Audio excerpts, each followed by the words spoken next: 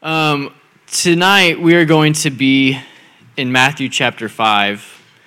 Before we go there, though, I do want to just slow down a minute before we just jump into the message and tonight.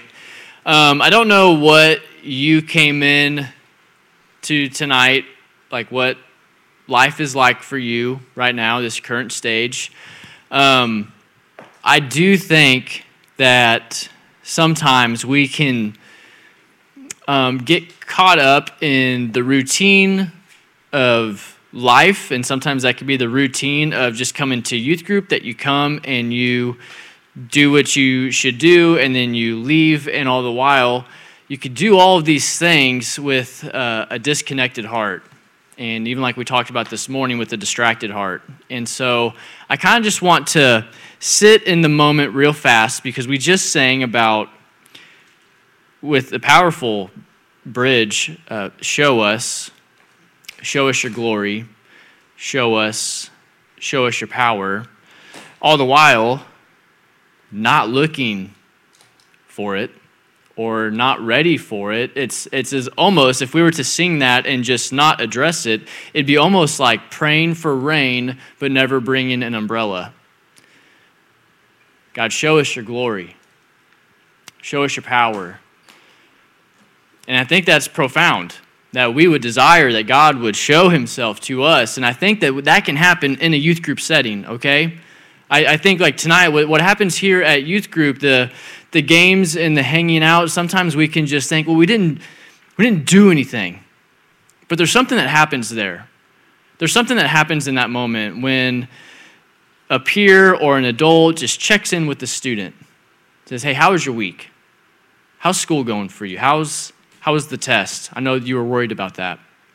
There's something powerful that happens in that moment. There's something powerful that happens when we come together as brothers and sisters in Christ and sing together, and with unified voice and unified hearts, hopefully, where we say, God, show us your glory. God, show us your power. Like there's something that happens in that moment too. And there's something that happens when we open up God's word together and we sit under it and we just let it just read us as we read it. There's something powerful that can happen in a setting like this, and we don't have a lot of frills here, and I'm unapologetic about that. That I want us to sit under God's word, and that God's word would capture our hearts. I would like to think that people just show up because I'm a pretty neat guy, but that is not the case.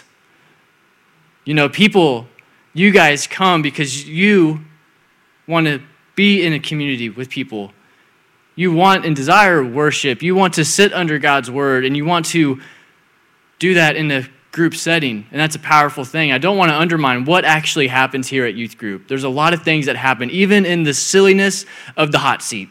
There's something that happens. There's some walls that can possibly come down from a student who's maybe just coming up with their defenses up.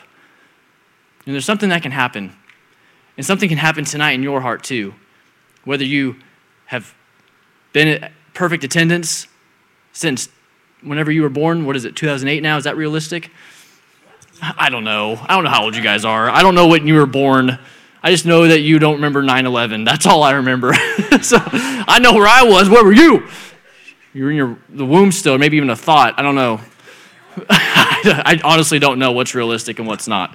I'm 32. I'll wear my hat forwards eventually. But that is not this day. But I really think that like being together in this type of thing, things can happen. And I don't want to undermine what can actually happen when we just sit and we purposefully and intentionally allow God's word to shape our hearts. Okay, so I want us to do something that's a little different. We don't actually do this a lot, but I'm just going to ask you to just have your hands out in front of you as if I were going to place a box in front of you. And you're just going to receive that box. There's nothing magical about this, okay? This is just a way for us to position our heart, okay? So don't freak out. Don't wig out. I'm not going to do anything weird. But just hold your hands out in front of you, and we're just going to pray with hands open. God, we receive what it is that you have for us tonight. I don't know what that is for each student. But I know, Lord, that when we come together as brothers and sisters in Christ, Lord, that you are here. You're present. And so, Lord, I know that you can address every single need of ours with the gospel. And I pray that students and leaders tonight, God, that we would sense your nearness and your presence, God. So, Lord, we receive what you have for us tonight, and may it be found directly in your word. God, we love you. It's in your name we pray. Amen. Amen. Thanks for humoring me in that. I want to start today's message with a question that you may or may not have ever thought about, or maybe not thought about in a long time. And a question, I just want you to think about it, is what is your phrase, what do you say when you want people to believe you? Like you say something, and then you want people to believe you, you want to gain trust, and so you say these key phrases. What are those things that you say? For some of you, it may be words like, dude, I swear I can dunk. Right, Hobie? Yeah. You know, I swear I can dunk. Who says I swear? It's okay, I swear. I promise. Any promisers out there? I promise. Okay. Pinky promisers, where you at? Hold it up proudly. Pinkies unite. Yeah? No? Okay. Maybe like if you were in elementary school, you heard, cross my heart, hope to die. Well, then what? It gets morbid real fast. Stick a needle in my eye to show I'm serious. I will stick a needle in my eye if what I say is not true. We took a weird turn there, didn't we? We have a bizarre way of showing people that we're serious or I can be trusted, okay? We have some bizarre ways of doing that. Unfortunately, we are a people that doesn't trust what others say. Just to prove my point, 5 to 7 years ago, there was a study done that says about 60% of students in the U.S., that's you all, admitted to lying to a friend or a peer in the last 3 months. You may think that's not that shocking because I did that. I'm a part of that statistic, you know? But a third of those students in the U.S. admitted to cheating on a test in that same time period. Like we have a problem with being untrustworthy. We have a problem with not telling the truth. And what's really sad about that statistic is that 60% of students admitted to lying to a friend. To a friend. Like that's serious. I'm going to share why this is serious, because whether we realize it or not, we value honesty in our relationships. And whether you were able to verbalize that or not, I think we would all value it. It would hurt you if a friend wasn't honest to you. You're like, man, I feel like I'm a safe person. I felt like we could share this and not worry about what the other person thinks. I would like to think that we could be honest here, but if a friend isn't honest with you, like that hurts. And the reason why it hurts is because we value honesty. We value integrity in our relationships. And if you have solid friends that love and trust one another, you have a rare find. You have a rare circle of friends if you can just fully love and trust them. Now, trust in the context of relationships, I've probably shared this before, trust in the context of relationships is thrown out in buckets and filled back up in teaspoons. Trust is thrown out in buckets and it's filled back up in teaspoons. Now, you know this is true. In other words, it takes one moment. It takes one bad moment to spill the entire trust bucket. You could have 10 years of trustworthiness, of upright, upstanding living. Then you have one bad moment, and your trust bucket with that person is now empty. In other words, it takes one moment to throw out an entire relationship, but it takes moments upon moments upon moments upon moments to fill that very same bucket. So what do you do when you've found yourself in a situation where your words haven't been accurate to the way that you've lived? What do you do when what you say doesn't look like anything that you would actually do? You haven't been honest. You've been living a lie. You can say all the right things, but your heart and your actions are actually showing another way of living. We're going to look at a passage today in the Sermon on the Mount where Jesus is going to confront the problem of empty words and empty promises. And he's going to also give us the solution in the very same passage. So I want to give us the big idea, the overarching point today when it comes to this. Disciples of Jesus should be true to their very core. Disciples of Jesus, followers of Jesus should be true to their very core.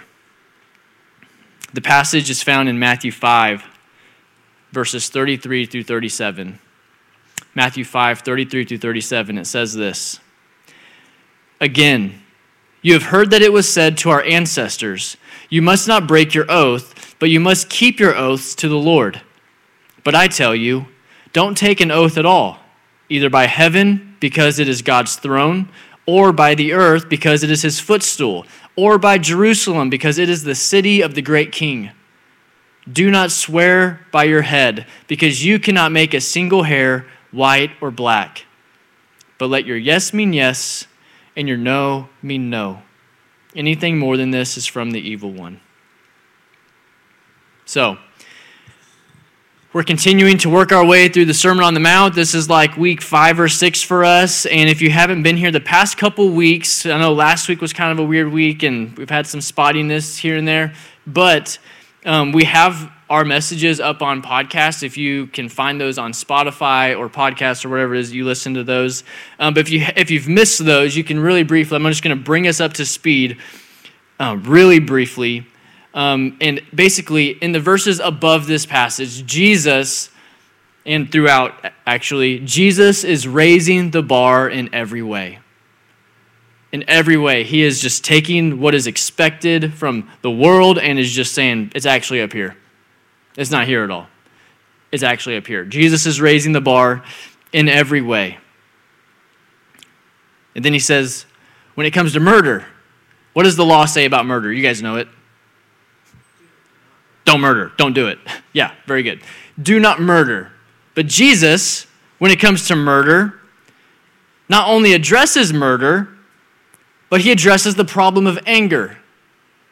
See, the law says don't murder. But Jesus is saying, let's talk about our anger, though. You've heard don't murder, but we have to talk about this. It's an anger issue. Jesus also says, you know what the law says about adultery. What does the law say about adultery? Don't do it. Don't be an adulterer. Jesus says, you've heard it said, don't commit adultery. But we really need to address lust. Okay, he's raising the bar in every way.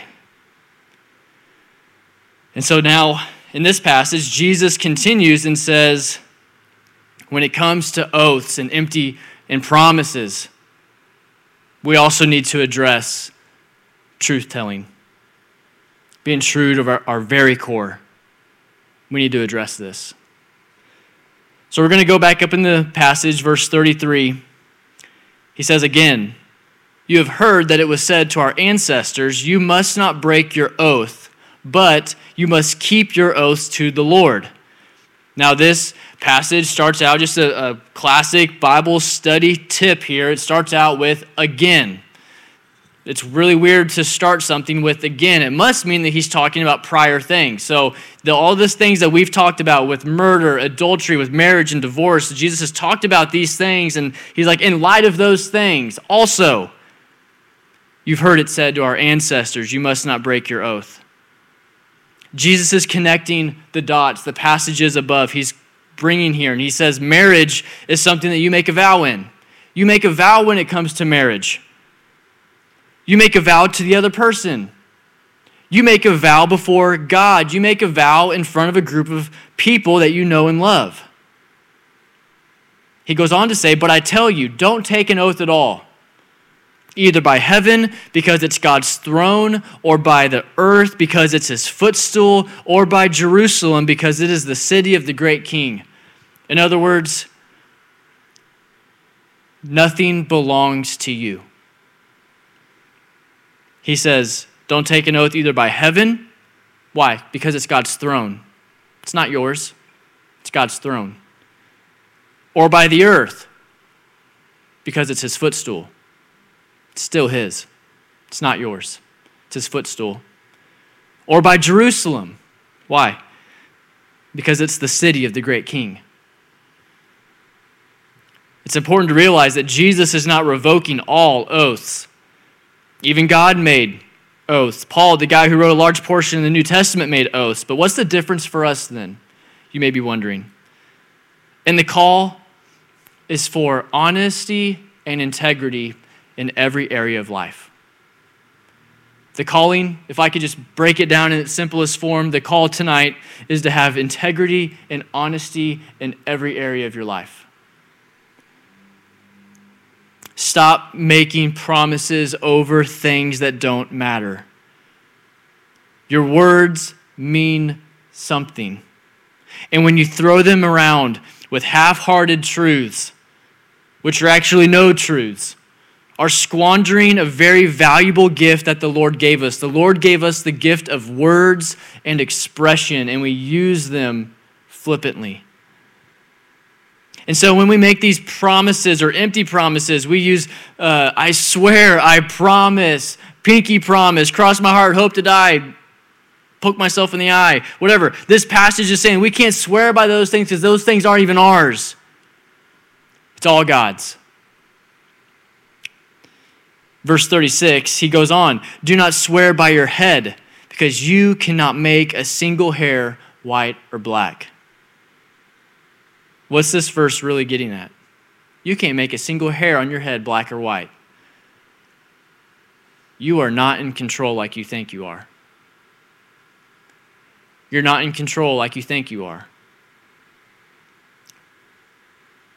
God is the one ultimately in control of it all. From the smallest of small to the biggest of big, you have zero control in this life. God is sovereign and reigning over it all, and that is good news for us. It is good that we are not in control. Many of us, and I mean many of us, we struggle with that. We struggle with not being in control. Has there ever been a fight at your house? Be honest. Has there ever been a fight at your house over the remote control? Why? You could even be agreed to watch the same show. You just want control. You want to call the shots. There's something weird about us that we want this idea that I have at least some part of control over my life. How did you respond when Mom or Dad took away the phone? How did you respond when Mom or Dad took away the car keys? Or the system? I mean, things get ugly, right? Because there is something in my life that I feel like I have a little bit of control and say over it, and then you took it from me. That's what happens. When we have control taken from us, we lash out. It gets ugly. But we are not in control like we'd like to think that we are.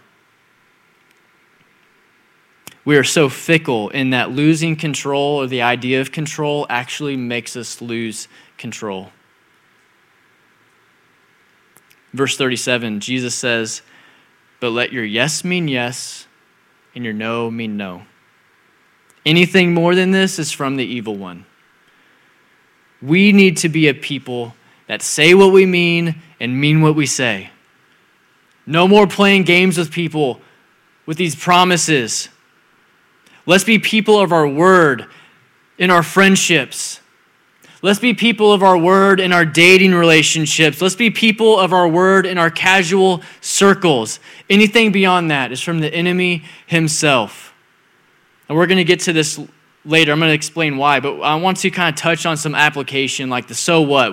How can we apply this?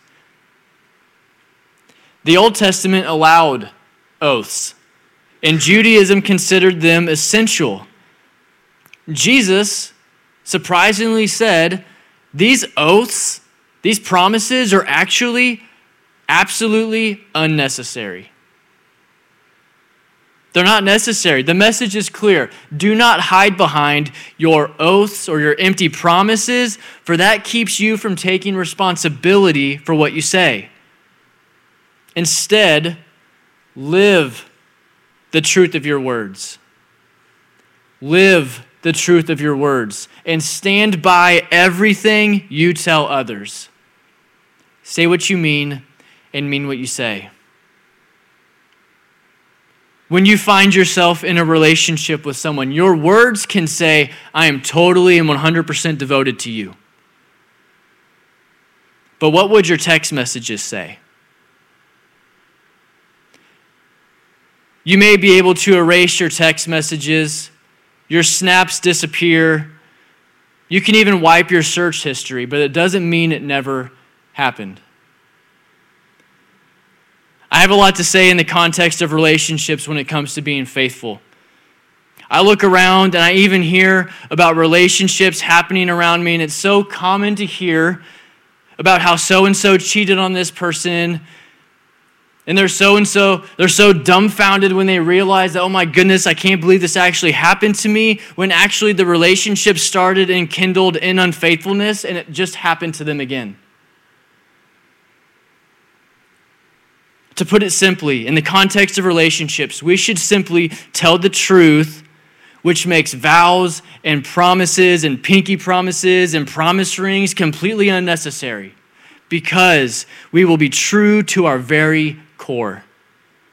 Followers of Jesus should be true to our very core. The word of a follower of Jesus should be so reliable that no one asks for more. Pressing pause on this, I want to acknowledge as we go further and further into this Sermon on the Mount that you should probably feel the weight of what Jesus is holding over us.